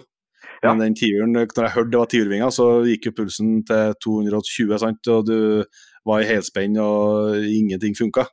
Men når den første datt ned, så datt det jo ganske, eller i hvert fall jevnere og truttere etterpå. Ja. Da liksom var den jeg hørte på bunnen da. Men det er klart, jeg hadde mine første år med gårdlandsettere da, så hadde jo ikke jeg jakta over stående fuglen på skogen egentlig. Jeg gjorde ikke det før jeg var typ noen og 20 år, og hadde ikke noe særlig erfaring på det, så hun var jo kjempeflink. Hun første tispa som jeg hadde var helt fantastisk på skogen, og skjøt jo noen tirer, og så skjøt jeg en som, og ofte så var det jo så du måtte hjelpe til med avlivninga, for å si det sånn. Det var halvskutt også, og det skjedde meg en gang da, spesielt, og da ble det en situasjon der hvor jeg gikk fram litt kry til tiuren, og så begynte den å gå bortover, og så følte jeg etter da. Og vi måtte liksom begynne å gi på litt, og bikkja var jo med, men hun gjorde ikke noe sånn i første omgang, og så var det liksom akkurat før jeg fikk tak i den, da snudde den seg rundt og kakka til meg midt i magen. Og jeg tippet bakover i liggen, og jeg hadde åpnet børsa, så patrona datt ut av åpnet, og jeg ble liggende på ryggen der, og heldigvis kom bikkja og redda meg, da, sånn at jeg ikke ble etet på den tiuren. Og den karret seg gårde, og innunder en stor kampestein, sånn i Trysil, så er det mye sånne store steiner fra øysida, og ble liggende innunder der, og jeg kom ikke under der, og ikke bikkja heller. Så tenkte jeg, dæsken, den jagger meg, den mistet jeg, den får jeg ikke tak i. Og så fant jeg en kvist, og så en stor kjepp, og så pirket jeg inn i det, og til slutt så ble den tiuren altså så sint. Han var jo sint fra før, det var jo ikke unaturlig. Så at den kommer ut av sprekken, og er ordentlig bøsekar, og da hadde jeg jo heldigvis den kjeppen, så da fikk jeg smekket den da. Og med dette i minne da, så liksom, da fortalte jeg jo selvfølgelig, og broderte mye mer enn jeg gjør nå, i både familiemiddag og alt, og skulle jeg og kona mi på tur oppe i samme område, og hun hadde jo dette i minne liksom, og vi hadde barnefri av alle ting, og reiste på tur. Og dette var litt sent på høsten, så det var litt gråstaføre, så det var egentlig ikke noen sånne optimale forhold, og gå med sjassebøtta som vi kalte det, og får en stand der, og jeg smekker til, og den går rett i bakken, og så går jeg rett videre på en annen stand, sånn omtrent med en gang, så jeg skriker bare til kona, pass på den tiuren, for jeg fikk ikke se liksom hvordan han hadde, jeg så at det baksa litt der, og går rett inn i ny stand med bikkja, men det drar ut på grunn av krossing, og går tilbake igjen, og så sitter bare kjæringa der ved sekken når jeg kommer tilbake, og så sier han, svarte har blitt av den tiuren da, hun hadde pakket han sammen, og knertet han, og puttet han i sekken. Så da fikk jeg svar på tiltale, altså. Det var ikke noe problem, da. Sånn er det. Det var klart, det var jo en slagtiur du møtte så sagt. Ja, det måtte være det. En ordentlig slagtiur. Sånn er det. Skal vi videre til finalist nummer 4? Yes. Kristoffer Årsheim. Da har vi en ny finalist på plass i studio, Kristoffer. Jeg ønsker bare deg lykke til med historiefortellingen. Ja, takk for det. Ja, nei, denne historien her, den noen år gammel etter hvert. Og det var første jaktturen min, alene med våpen på hjortejakt. Og der har jeg fått beskjed med jaktleder, for jeg jobbet på havet. De andre hadde fast jobb, så de var ikke ledige da første veka i jaktsesongen. Så jeg spissbukk, så kunne jeg skyte. Alt annet, det skulle vi vente, skulle vi ta i fellesskap senere, første helga som kom da i jakta. Så jeg var nå ute, kikket hver en bidig i dag, så i alle himmelretninger etter denne spissbukken. Og der så jeg igjen spissbukken flere ganger før jaktsesongen åpnet.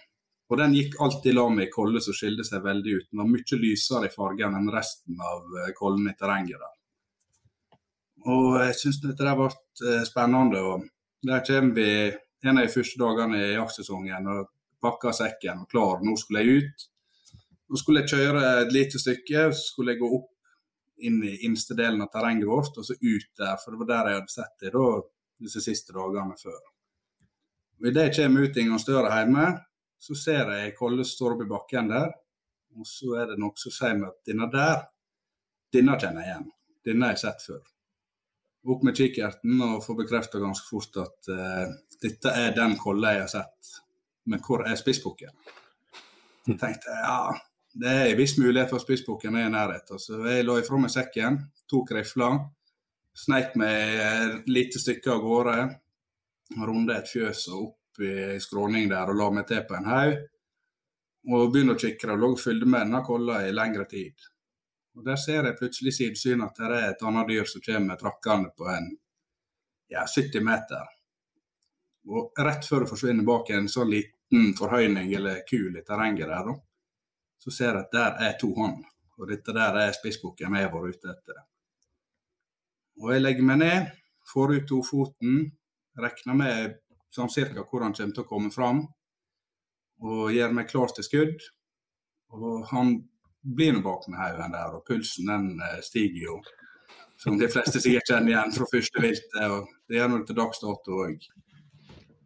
Og der kommer han trakkende helt fint, går og beiter rolig, kommer og stiller seg opp på en sånn liten forhøyning i terrenget. Og jeg vet det er sikker bakgrunn, legger meg ned, prøver å få ned pulsen, det er jo ikke så lett. Og anslår avstanden må være cirka 100 meter, legger trådkorset midt i bogen og trykker av. Og der er jeg temmelig sikker på at jeg ser hjorten går rett i bakken. Men jeg tar noen ladegreper likevel. Jeg har nå hørt disse historiene om hjorter som er skutt og går rett i bakken for så å sprette på føtter og forsvinne igjen. Men da forsvinner han bak den eller ikke forhøyningen, så jeg la meg ned der og ventet og tenkte, ja, det er ikke noe plass jeg kunne vært bedre plassert da, for nå dekker jeg 360 grader rundt denne forhøyningen i terrenget. Ja, så går det 15, 20, kanskje 30 sekunder. Og der kommer han beitende opp igjen, som om absolutt ingenting skulle ha skjedd. Og på dette tidspunktet her så forstår jeg ingenting da. Og til og med tek opp tomhylsa, dobbeltsjekker at der står normer på baksiden, etter ammunisjonen, og jeg forstår ingenting. Kjente kjapt fram på lyddemperen, så kjapt ned på sikta, begge fester fortsatt var der. For total fortvilelse og forvirrelse i hele situasjonen. Og ingen tegn til skudd, eller skuddtegn på dyr som går der da. Og pulsen blir ikke noe lavere, kan du si. Hamrene så det er omtrent riktig i bakken rundt meg der.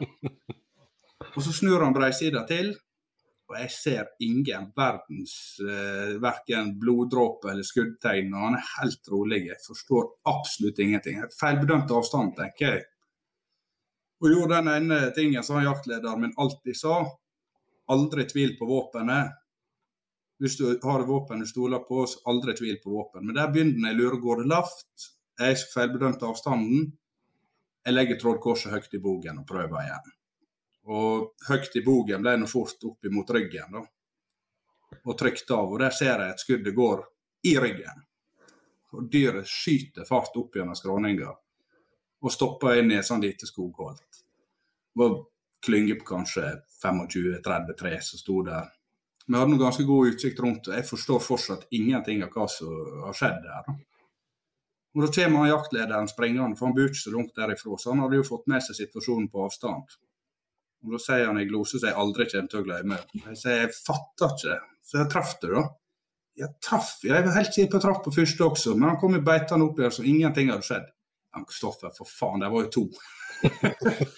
Så da begynte brekken å dette på plass da. Og så vi finner jo kjapt ut at her må vi gå på hver vår side av dette her lille skogholtset, for vi vet at det er et hjortegjerde rett over i det, så det er tvilsomt at han går oppover. Og jeg går på innsida, han går på utsida av dette stykket der. Og der kommer en hjort ut, opp med rifla, ser. Nei, dette er de kolde. Ned med våpenet.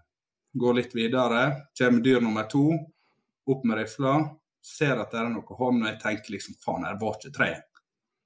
Venter 2 sekunder, så tar han ett klepptak, og da smeller neste skudd nummer 3 for da igjen. Og han går ned som en potetsekk. Og jeg går opp og får bekreftet at dyret ligger der dødt, og ser første skuddet sitte høyt i ryggen. Og ja, ingen andre skudd. Så jeg roper ned til jaktlederen at ja, nå fikk jeg han. Så spurte om han kunne gå ned og sjekke da, om det var et dyr nummer 2. Så han, ja, det ligger stein dødt rett over i haugen. 1 meter ifra der det stod når du skjøt. Det ble en dublé da, på første turen på hjortejakt. Ja, det ble en lykkelig avslutning da. Ja, det ble en lykkelig avslutning, men forvirrelsen og fortvilelsen der i liten periode, den sitter fortsatt i kroppen også. Jeg har ikke glemt den enda. Det skjønner jeg veldig godt. Nei, men tusen takk, Kristoffer, for at du ble med oss, og lykke til i avstemmingen. Ja, takk for det. Sånn gikk det med Kristoffer på sin første hjortejakt alene. Det ble jaggu duble på han. Det endte noe heldigvis godt til slutt, da, men det var nok grunn til å anta at det var litt puls mellom slagene der. Ja, det er fantastisk, og fantastisk fortalt. Altså, man blir fort dratt med i historien. Så helt enig med deg at det var godt det endte godt. Og det er nok ikke hverken første eller siste gang at det skjer. Det er jo vanskelig. Det har jo skjedd med en gang at det kommer fram et dyr som er akkurat likt det du skjøt på. Du er jo forpliktet til å fortsette på det, og så har det egentlig ligget allerede ett fra før. Ja. Det er fort gjort. Ja,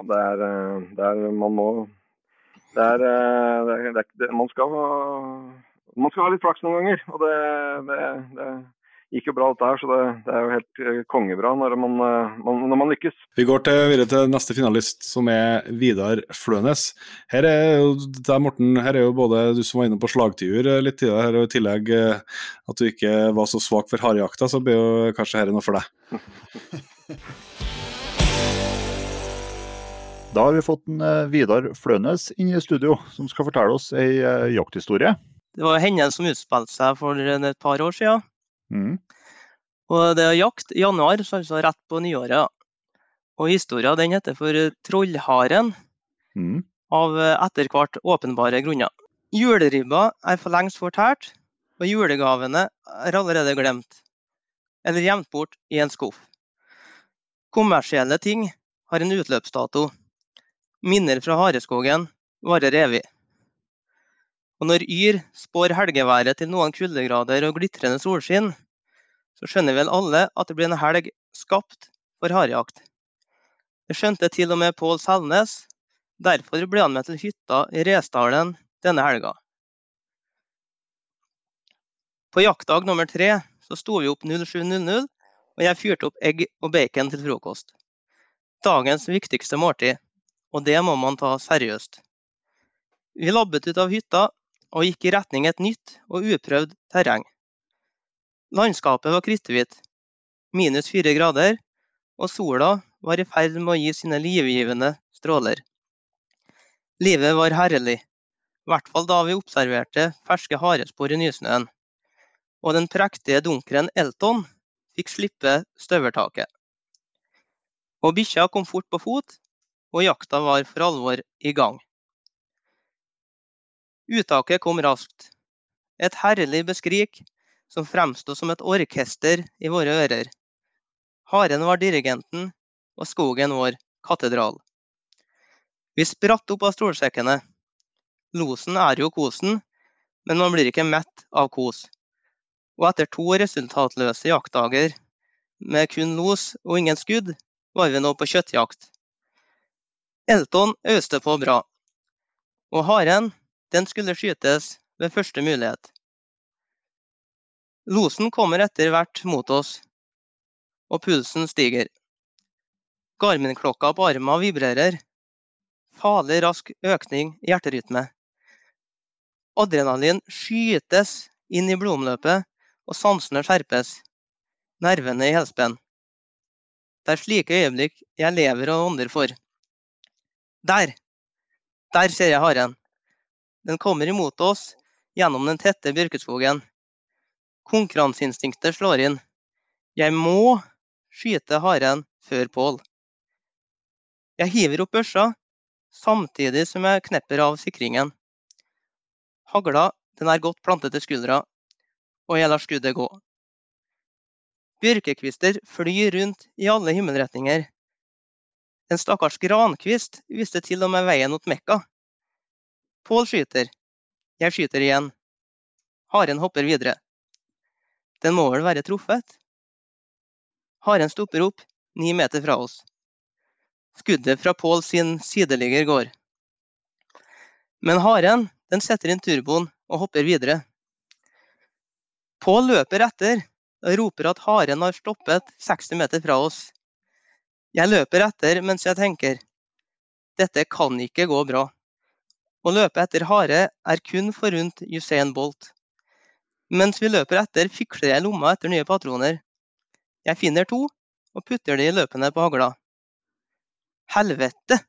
Det var patronene jeg nettopp hadde skutt med. Og på min høyre side så ser jeg noen føtter svevende i lufta. Pål, han har sklidd på snøen og falt. Og fallet, det var kraftig nok til å utløse en tsunami, selv om jeg 800 meter over havet. Komedien, den var komplett. Men vi jaktet etter en lykkelig slutt. Vi kommer oss inn på haren. Nå det 20 meter. Haren hopper fortsatt rolig oppover.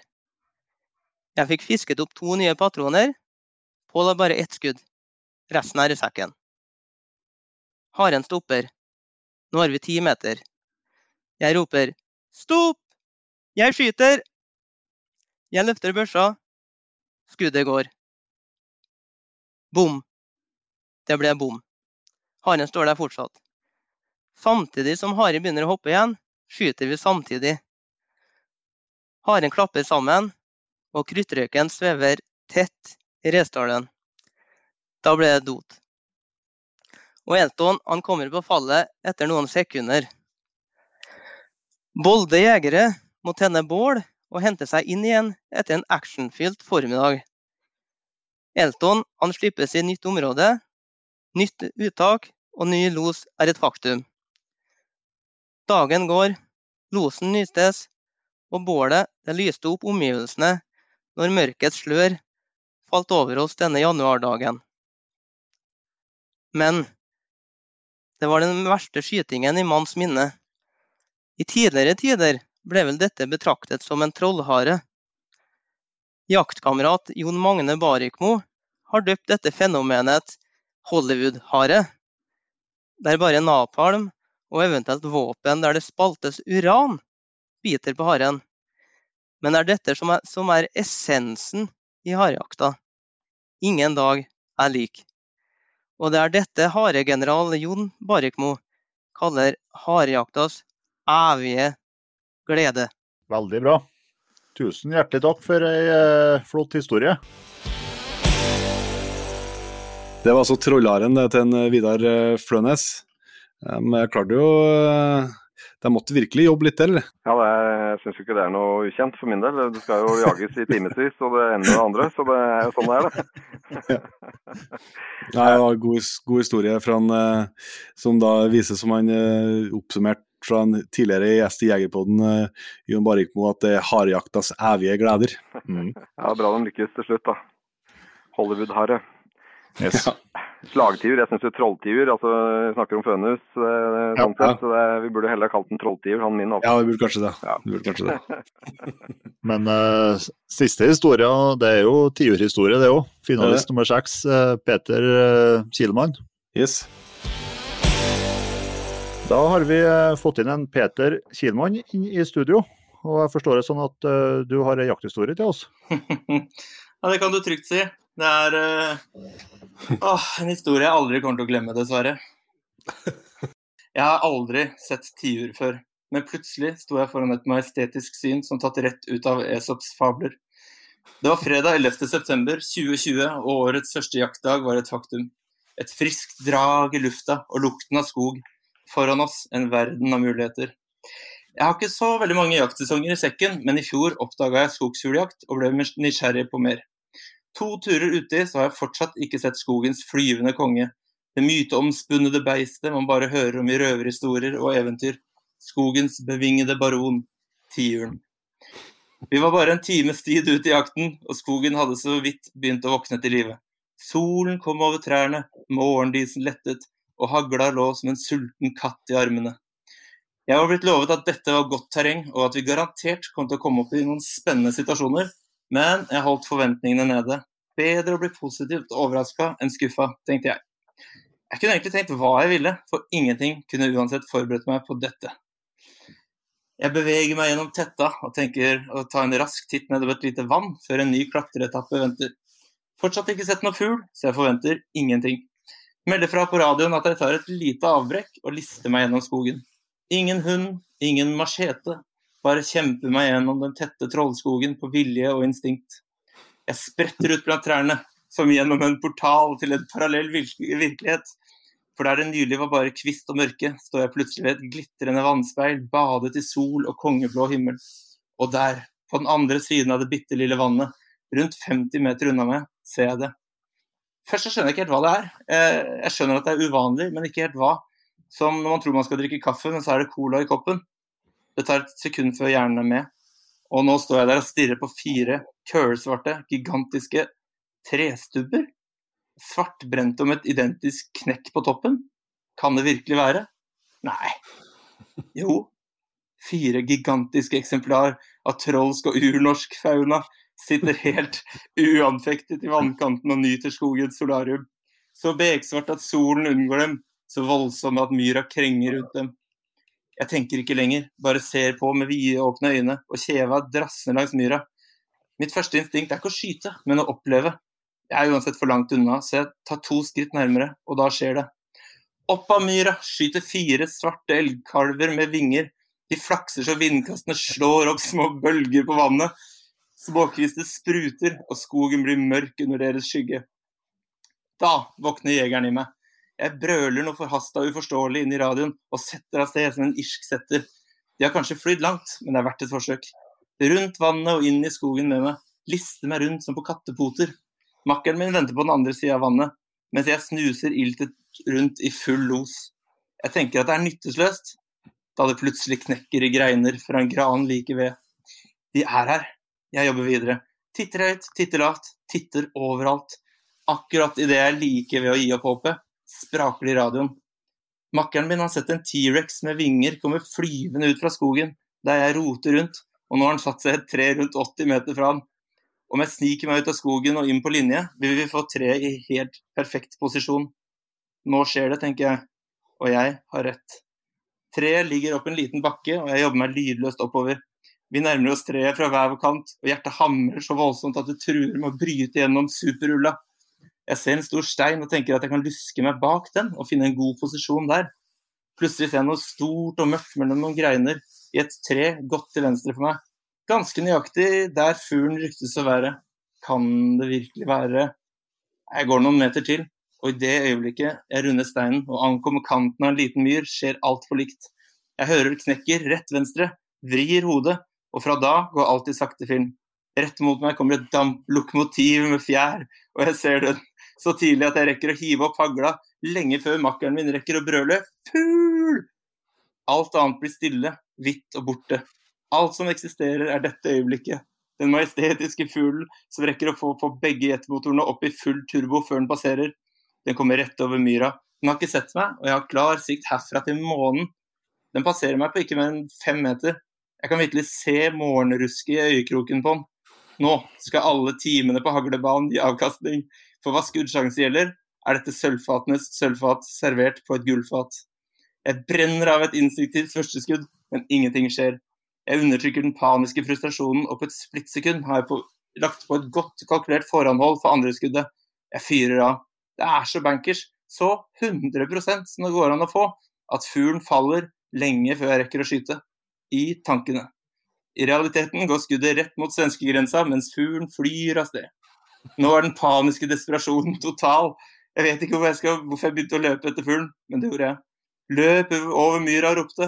Hvis jeg prøvde å fiske ut en patron for beltet, vel vitende om at fuglen allerede var halvveis til Mallorca. I radioen spraker det fra en kakofoni av oppkledde stemmer. Hva skjedde? Fortell, rapport! Jeg faller ned på kne, strekker armene mot himmelen og setter i en manns brøl så voldsomt at radioen blir overflødig. Så går alt i svart. De finner meg sånn, sjokkert, virkelighetsfjern, og ikke i stand til å gjøre rede for meg. Bare babler halvveis forståelig om flyvende elgkalver og glimt i en tiurs øye. Og de tror meg. Nei, sånn halvveis. Eller kanskje ikke. Det ikke så farlig, for nå har jeg opplevd skogsfuglens magi på sitt aller mest adrenalinpumpende, magiske, vakre og frustrerende vis, og nå jeg hekta for alltid. Ses igjen til høsten, gamle far. Fantastisk. Tusen takk. Ja, det tøft å måtte gjenoppleve det, altså.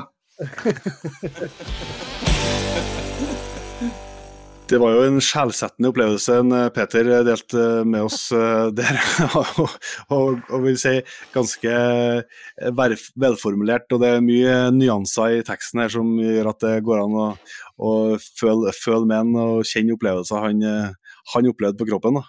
Ja, det der er jo faktisk nesten Asbjørnsen og Moe i ny drakt, det der.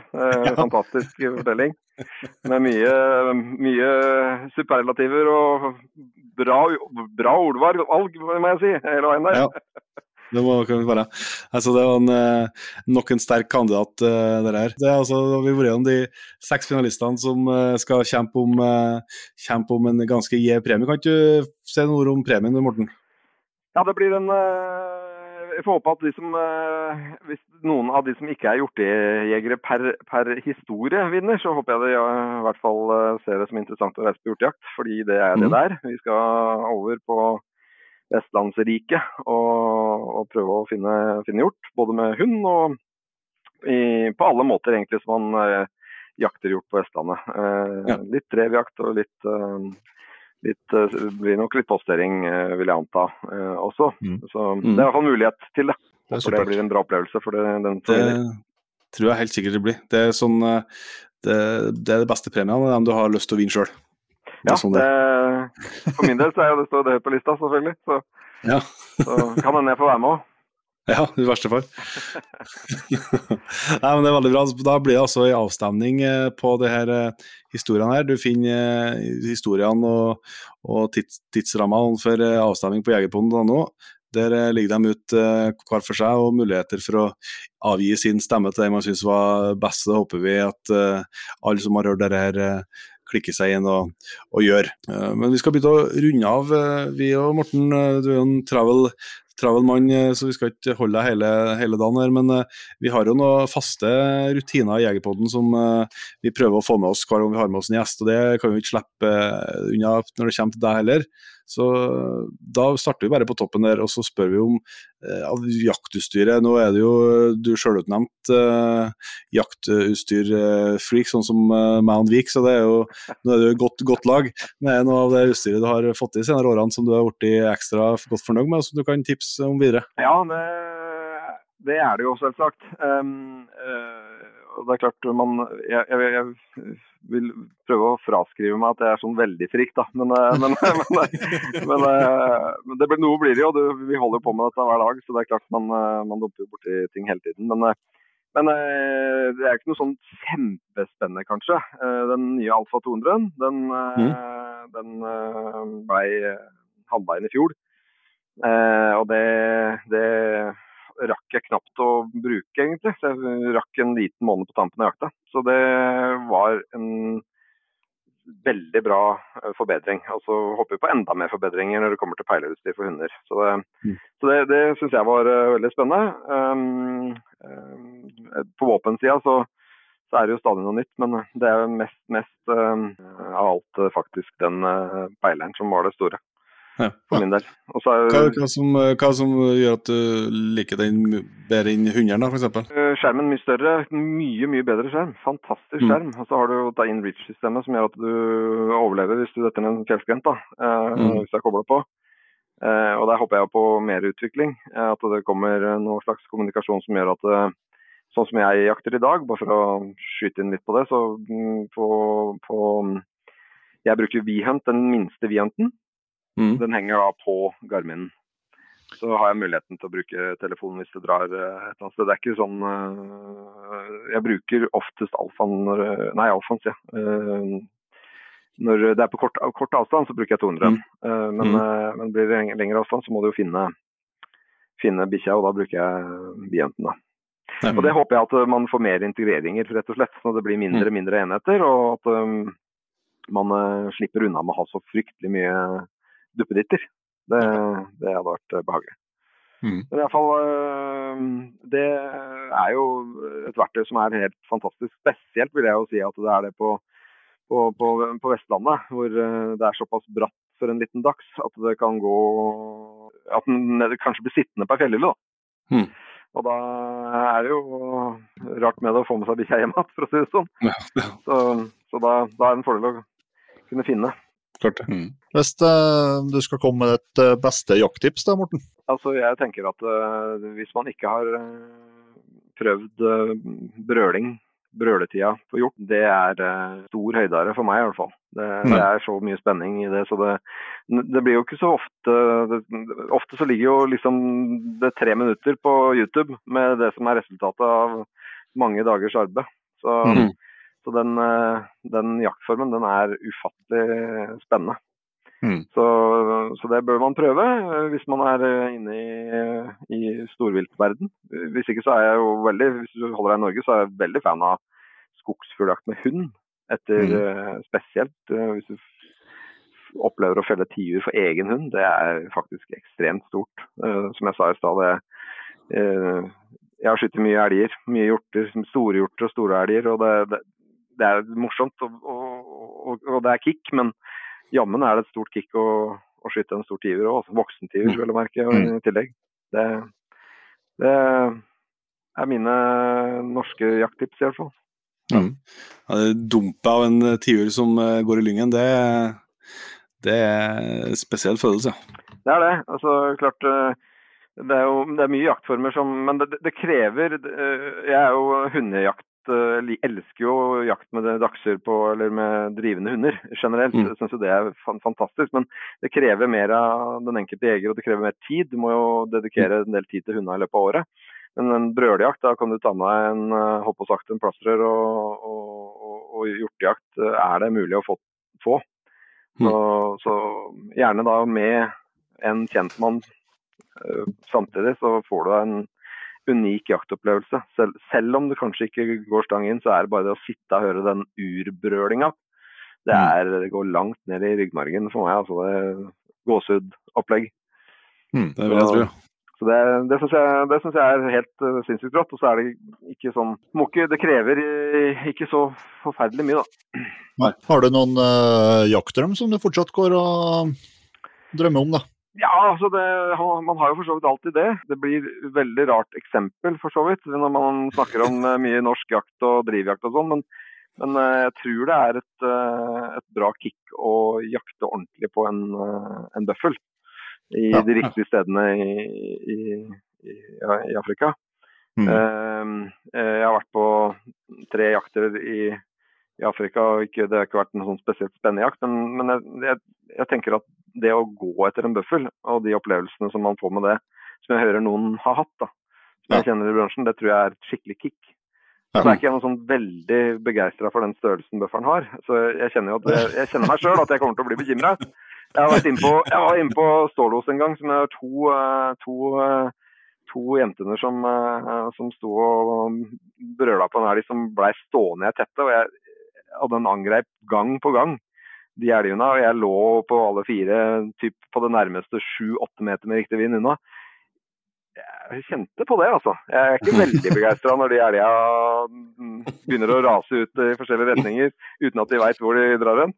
Nei. Så uten sammenligning for øvrig for så vidt, men en bøffel som interessert i å ta deg, det tror jeg må være ufattelig spennende. Ja, absolutt. Det et lokomotiv når det kommer, gitt. Ja. Veldig bra, Morten. Da skal vi jo gå inn for landing her, men du har jo servert den ene jakthistorien etter den andre gjennom praten, men vi har jo veldig lyst til å runde av med på slutten, og det kan jo ikke passe bedre inn når vi skal prøve å kåre årets jakthistorie. Har du en på lager til slutt, Ja, altså det må bli vi kan jo holde oss i hjorteverden kanskje da, så jeg har jo hatt forskjellige drømmer opp igjennom og mange av dem er jo oppfylt eller har prøvd ut, så det snevrer seg jo for så vidt inn. Heldigvis er det uante muligheter med det vi holder på med, men jeg hadde en drøm en gang om å skyte en sånn litt stor hjortebukk da, nedover på kontinentet, for å si, i brølinga. Og det fikk jeg til å få gjort for noen år siden, og det var en stor opplevelse med han var en europamester, i hvert fall i nærheten av det. Jeg tror han ble nummer 2 i europamesterskapet i sånn brøling, han karen som jeg hadde med meg. Så han var ufattelig flink på det, å snakke med disse hjortebukka. Så vi sneik jo da i dagsvis da, på en riktig bjesse der, og hadde jo flere ganger 3-4 store hjortebukker, typ 40-50 meter, som sto og brøla rundt oss inne i tetta der, og der var det mye opplevelser, og det ender jo til slutt med at vi får komme oss inn i verste tettene, for man har en tendens til å fly rundt i verste stedene, og vet at den er der et sted, men han begynner å lokke, og så har vi med oss en sånn viltvokter som typisk er i Polen, så han ofte er med da, og han har sikkert gått og sett på denne bukken i mange år, og syntes det var veldig, veldig spennende, og at vi skulle prøve å få den bukken da. Og han satt jo ved siden av oppi kjerra der, sammen med meg og han som satt og brøla, og han lagde bare en liten gryntelyd, husker jeg, sånn liten sånn bare, og hørte det bare smalt i buskene av geviret som traff træra på veien imot oss, rett og slett. Og kommer på bråstopper på veldig kort hold, og jeg husker han var, jeg synes nesten jeg hørte hjertedunkinga til han viltvokteren mer enn min egen. Det var helt fantastisk, og skyter rett i bogplata. Jeg tenkte jeg tør ikke noe annet, så rett i bogen, og den drar av gårde en 50-60 meter og tipper over, og det der trynet på, jeg var jo veldig lykkelig selv, bare for å ha sagt det, jeg var kjempelykkelig og syntes det var helt konge. Men jeg var nesten så han begynte å grine, han der skogsmannen som hadde sikkert sittet og sett på dette dyret i mange år da. Ja. Så det var ufattelig kul opplevelse. Ja, men så har jeg jo vært på noen sånne turer etterpå som ikke jeg nødvendigvis har vært ute etter historie selv, for det koster jo litt penger, sånn kapitaljakt. Ja. Egentlig, men jeg hadde med meg en kompis som absolutt ikke er interessert i det, og fikk endelig overtalt den til å være med på sånn jakt. Da han skulle jakte noe gris og kanskje en råbukk eller noe sånt, men ikke noe hjort da. Og så ble det jo til at han prøvde seg på den hjorten, og det hadde han jo litt sånn passelig interesse av, ikke interessert i trofé i det hele tatt. Og ja, han lurte på liksom hvordan det så stor han var da, hvis han skulle prøve seg på det. Ja, du ser jo selvfølgelig på størrelsen på hønna og sånn, altså svarte hønn, hvite pigger, skummelt. Da kan du regne med at det er litt pris på det da. Ja, det var greit da, og så går det med ut da, og det gikk jo ikke lenge før jeg fikk melding. Bukk nede, svarte hønn, hvite pigger, stod det på meldinga. Og da var det jo litt spennende å se hvordan dette var, og det var jo ille det, selvfølgelig. Det var jo jeg tror det var en avgift som nærmet seg motorsykkelen, fordi fruen hans sendte melding til henne og sa at han måtte selge motorsykkelen når han kom hjem. Sånn var det, og da når vi satt på kvelden der, og vi følte liksom at vi var litt god stemning, da, så var ikke så god stemning på ham, for han måtte selge motorsykkelen når han kom hjem. Men, så han ble hjemme da etterpå, og da fikk jeg tekstmelding fra fruen hans, at du må få med deg han ut på jakt, dere er jo bare der nede nå. en tur, og dessuten så trenger han ikke å selge motorsykkelen. Bare ikke si noe før på flyet hjem. Vi trenger ikke mer enn én sånn ferdig gjort til bukk. Så sånn det. Veldig bra. Nei, men da skal jeg si tusen takk først og fremst til Morten for at du tok deg tid til å ta en prat med oss og gi god ramme rundt årets jakthistorier, og så tusen takk til Jaktia for at dere ble med på det her. Håper at vi kan få til det flere ganger. Det bare hyggelig. Det var veldig spennende.